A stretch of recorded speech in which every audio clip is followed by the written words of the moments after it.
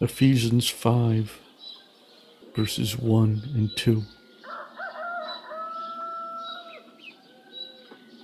Therefore, be imitators of God as dear children, and walk in love, as Christ also has loved us and given himself for us, an offering and a sacrifice to God for a sweet-smelling aroma.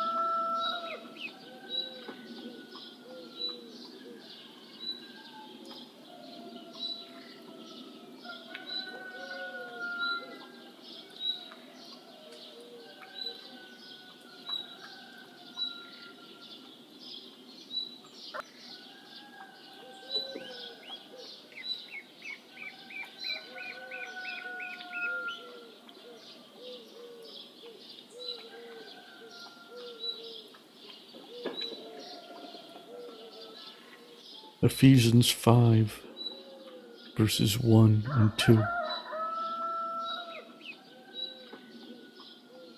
Therefore, be imitators of God as dear children, and walk in love, as Christ also has loved us and given himself for us, an offering and a sacrifice to God for a sweet-smelling aroma.